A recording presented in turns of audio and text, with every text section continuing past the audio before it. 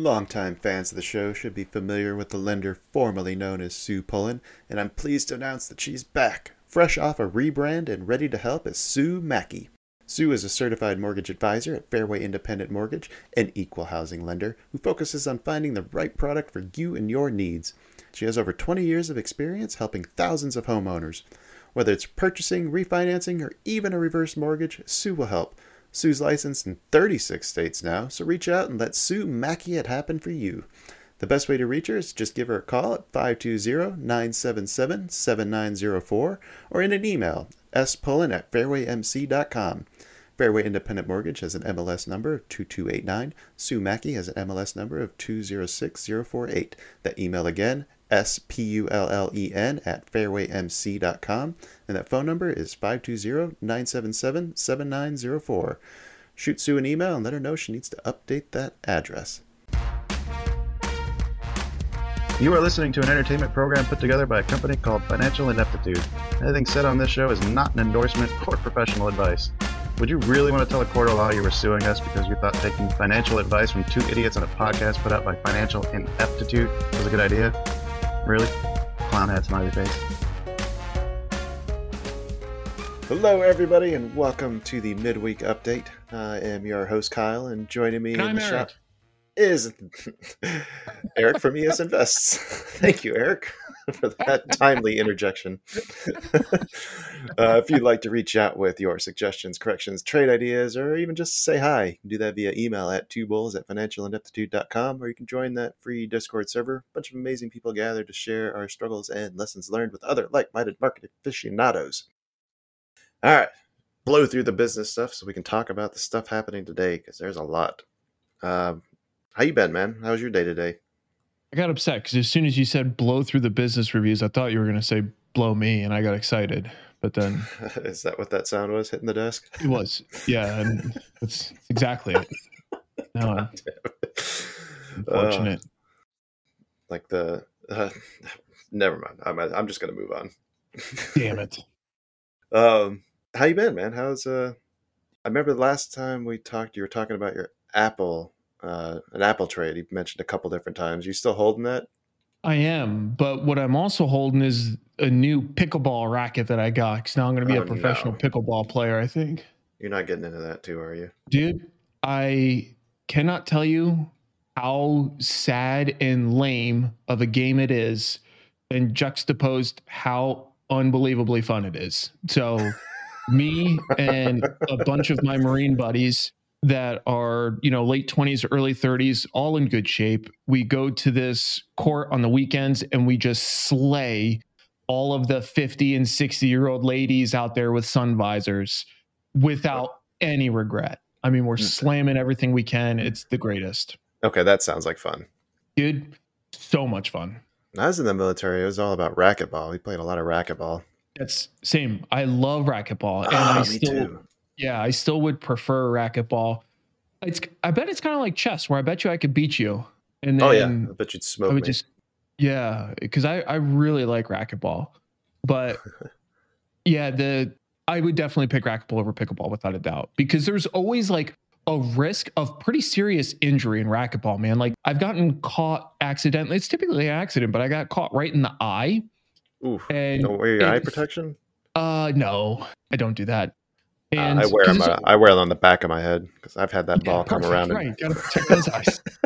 Dude, it's like the people who wear a helmet and they unbuckle it on a bike. Oh yeah. It's what's the point? What are we doing here? But yeah, when I got hit in the eye, it literally felt like my eyelid was like inside out. I kept asking my friend. I was like, is my eyelid inside out? He's like, no, man, it's like normal. I was just like, you sure? I was like, it feels inside out. Oh, and he's like, no, man, you're good. I was like, I don't feel so great. But yeah, anyways, racquetball is nice because there's always a bit of danger. And then there's always a bit of contact, like if you're skimming ahead of the ball and somebody's in the way, you could still check the shit out of somebody. Whereas not so much in pickleball, but still a big fan. There's also something super satisfying about hitting one of those like shots that dies in the corner and watching a guy try to change directions and snap an ankle. I love that. I honestly think what I love the most is when somebody is attempting to like volley it higher and higher, and you're just placing it in the far back corner, and they have to run back there, and you just know the only thing you're attempting to do back there is survive. Like you're just trying to survive, and you can keep dropping it back there on somebody. That's kind of a terrifying feeling. I know it very well. One of my college professors during my undergrad used to ruthlessly hit me and my buddy with that. Very frustrating. Oh, yeah. Yes, I know exactly what you're talking about. Or the ones that I used to have a shot that could hug the wall really nicely. Yes. And those are so hard to hit. Yeah, for those, I actually do that on the serve pretty regularly. Yeah. And what I like to do for those, I literally put the racket against the wall and I just slide it on the wall. Oh, smart. Yeah. All right. Well, enough racquetball talk. Let's talk about Apple, man. Yeah. Well, you're the one that highlighted the Apple foray into what? AI? They're working on some AI tools. But I mean, I was just looking at my trade, and it's funny because this is probably my longest trade of the year. I've been in this for 70 days now. I entered on the 10th of May. What's your typical hold period? Vast majority, overwhelming majorities within 30 days this year. Like I would say if I cut this trade out, my average holding period is probably like 12 to 14 days. Oh, wow. Yeah. Actually Purdue is the one who shared this in our Discord. Thanks, Purdue. I guess the project is codenamed Ajax, but basically they're just trying to make their own version of ChatGPT. They call it Apple GPT.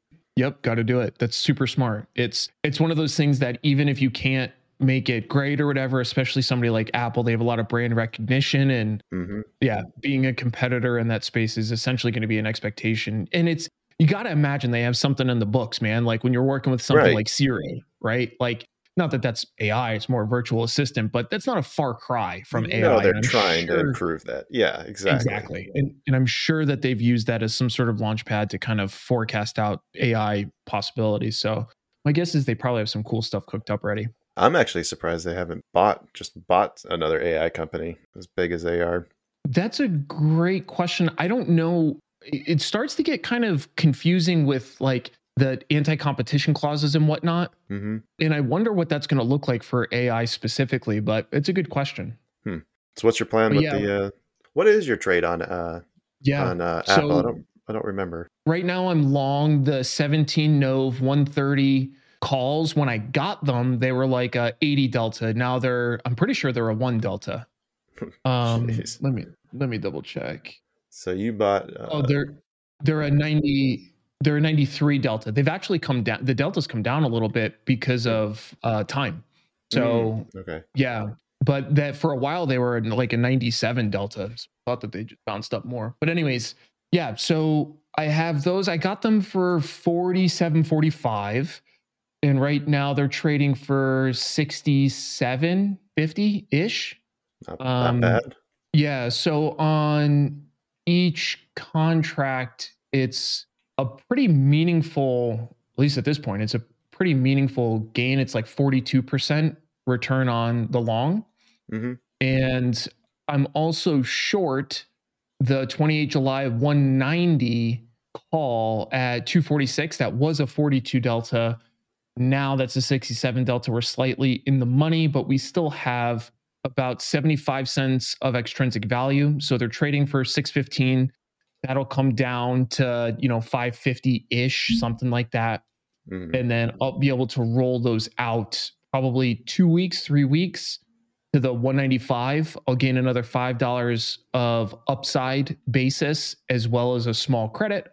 So I'll continue to make money on the short call side of things, collecting some theta. And it's coming up on the management window though. Like I have right now, it's still, how many days to expire?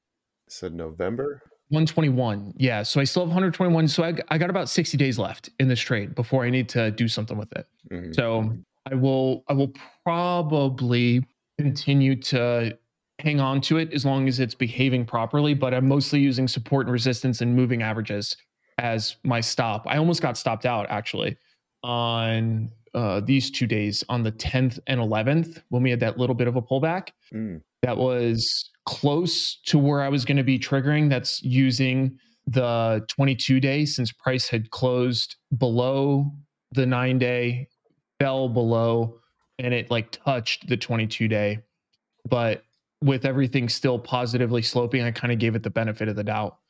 So, but I continued to slide up my stop because it's made a shit ton of money. So Yeah, I protect those gains.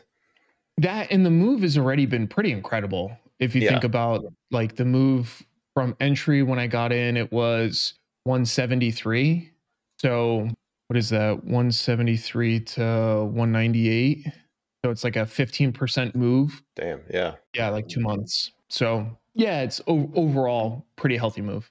Yep.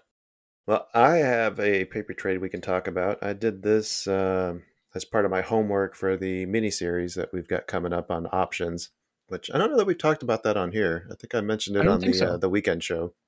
But Yeah. basically, you're teaching me and Penny Lane Blaine from the Penny Lane podcast more about basically options, like helping us develop our plan and come up with some tradable ideas. So one of the things, because we've been talking a lot about IV on this midweek update lately. Hmm. So I've been monitoring some stuff. I think we talked last week about some of the stocks I was watching, but I took a trade on Tesla. I actually took two of them.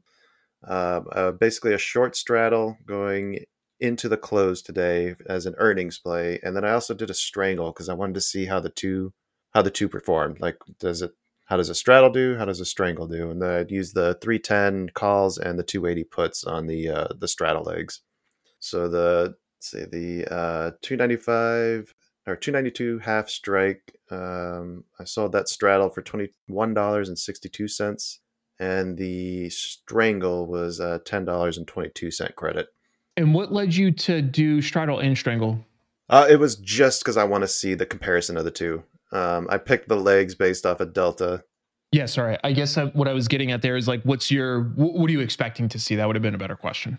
I just want to see if the strangle has less risk, maybe. Don't be risk averse. Like with the wider range that you're selling, where for something to get into the money, like you need a much bigger move for it to really hurt you. How do you define risk in this case? Basically, just an event where the price goes well against you. Okay. So rather than trying to cap the upside or cap the downside, I was just curious if, I may be sacrificing some of the profit potential by going with the strangle route, but does it give me less risk in general? Is kind of what the idea was.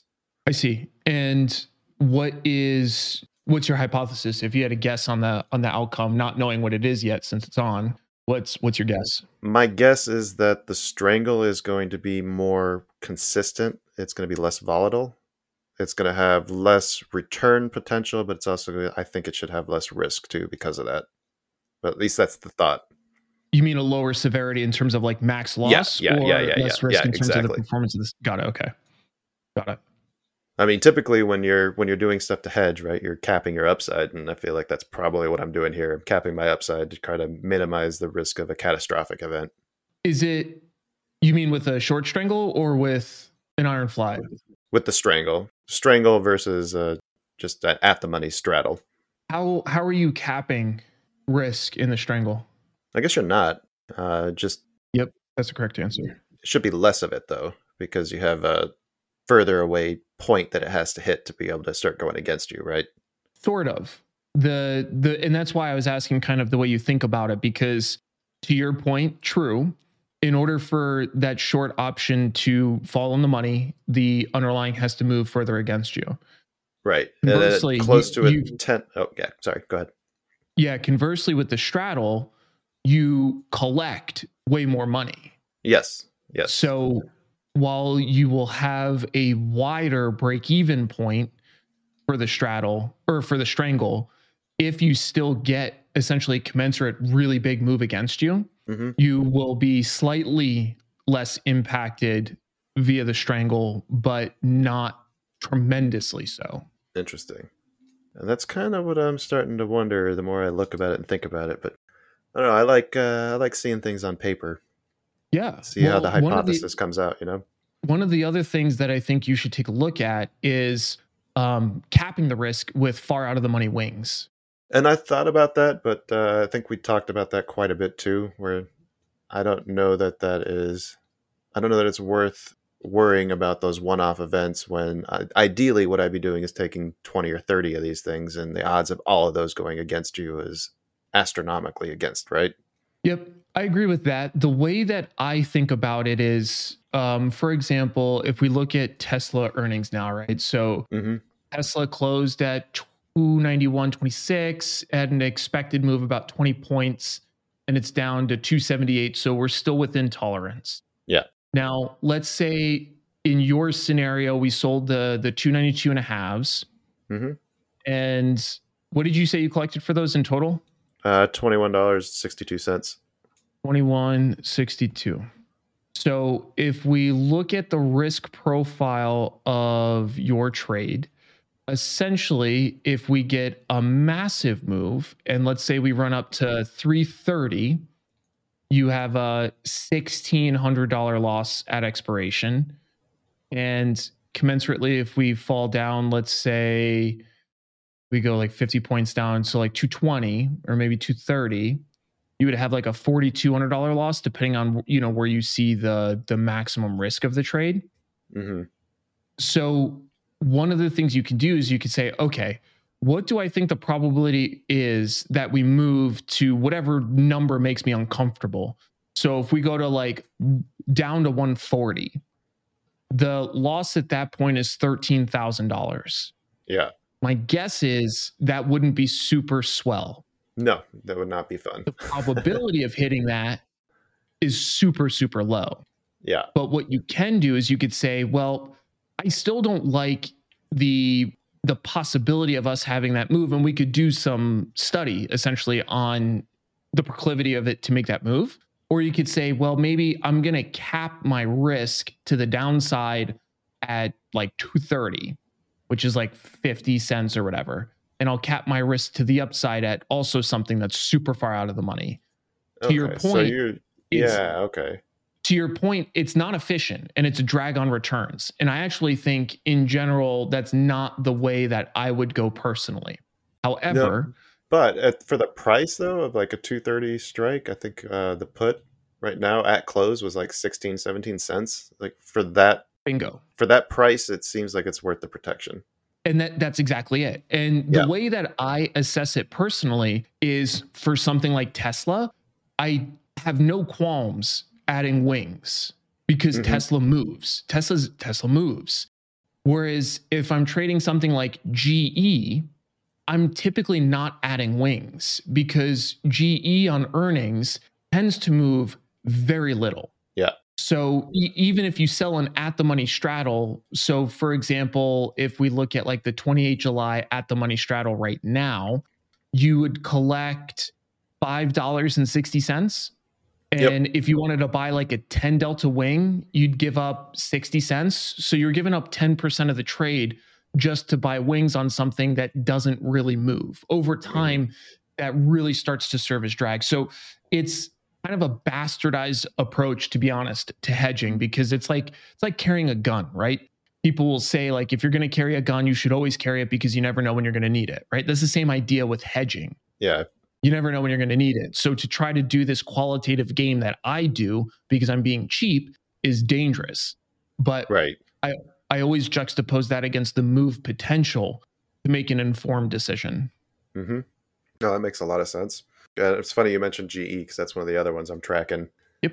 I was curious, though. I missed a date on my tracker. I was curious if there was a way to go back and look at IV on a graph to where I can go back and try to figure out where that is. Yeah, definitely. I don't know. I don't think I sent it to you. I use Thinkorswim, so I wrote a think script. Oh, you did send me that, I think. Yeah.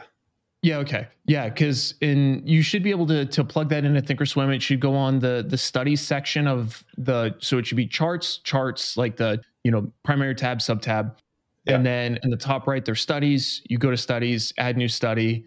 You switch over to ThinkScript, drop that in there. And then you can toggle with the timeframes. But I like to use essentially 1 day, 5 day, 30 or 1 day, 7 day, 30 day. So kind of like over the course of a week. Yeah. And then the last thing I think I wanted to talk about was actually the Microsoft, because that's what got me super excited, was watching the price of straddle that I quoted on July 12 just screaming up. And I think some of the news that they announced today might have been what was kind of causing that IV run up, because it kind of died Yep. off a little bit today. Well, realistically, there's actually a pretty massive spike in IV going from the 17th Yeah. to the 18th. 17th IV, we can use, let's use 30 days. So 21 day HV, which is 30 day IV. So that's 22 points.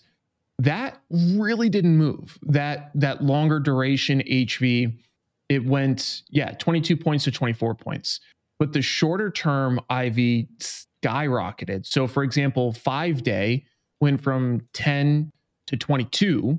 And then even more so, 2-day went from 0.07 to 0.42. So the move definitely started on the 17th. It kept flying on the 18th. And then today it actually went up even a bit still from day over day. It went up 15 points on HV for the short term. Yes, it did. Yeah. Yeah. Well, I mean, because I rewrote my trade management for the other paper trades that we'll discuss on the next options miniseries episode. But I originally had written down like take profit and risk management, 25% loss. Then I close the position. Days to expiration gets less than 1. Then I close the position, and then 50% return or more. Then close the position as measured from one day to the next, or as measured at the end of the day. Close it the next morning. After seeing Microsoft, I was going to go back and rejigger that to 100%, 50%, thinking that, oh shit, is this normal? But looks like maybe that's not quite so normal. No, it's not. And you're definitely seeing like a pretty significant catalyst driven event, but it's not abnormal. Like if I look at the chart on periods where IV was surpassed by HV, specifically for Microsoft, it's semi-frequent. So if I look at even just the past 30 days, I see 1, 2, 3, 4, 5. Yeah, I mean, a bunch of days over the past 3 months, I see quite a few instances where it was surpassed. So yeah, it's unlikely, but it's not like supremely unlikely. Is it worthwhile using IV compared to historic volatility as an exit parameter or entry parameter? I would want to use both. Like I think, yeah, because the thing is when we're trading straddles, we're delta neutral, should be. So what we're trying to do is capture an expected spike in historic volatility relative to implied. So the relationship between those two is really where the trade thesis is. Interesting.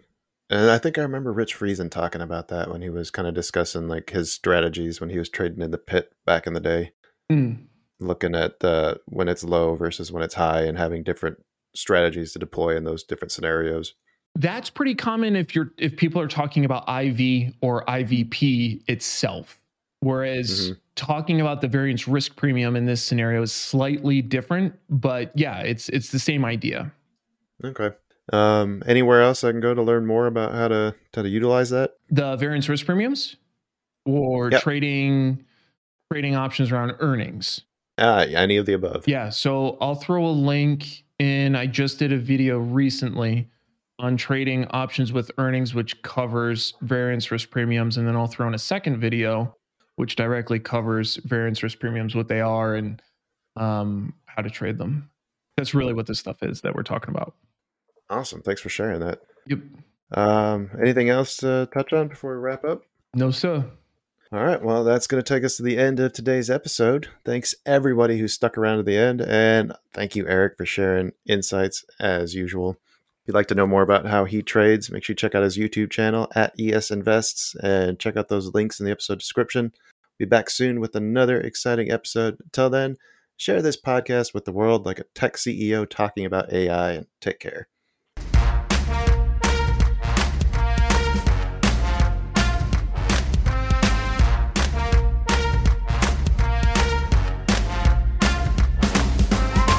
Two Bulls in a China Shop is an entertainment program, and all thoughts and opinions expressed in the show belong to the hosts and not of any company. They are not intended to provide specific advice or recommendations for any individual or on any specific security or investment product. It is only intended to provide entertainment about stocks and the financial industry of trading.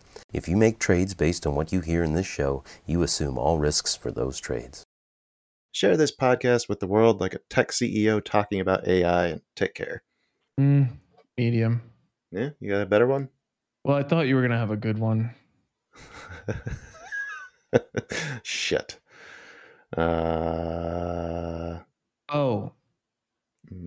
Share this like the priests share altar boys. Oh my God, no.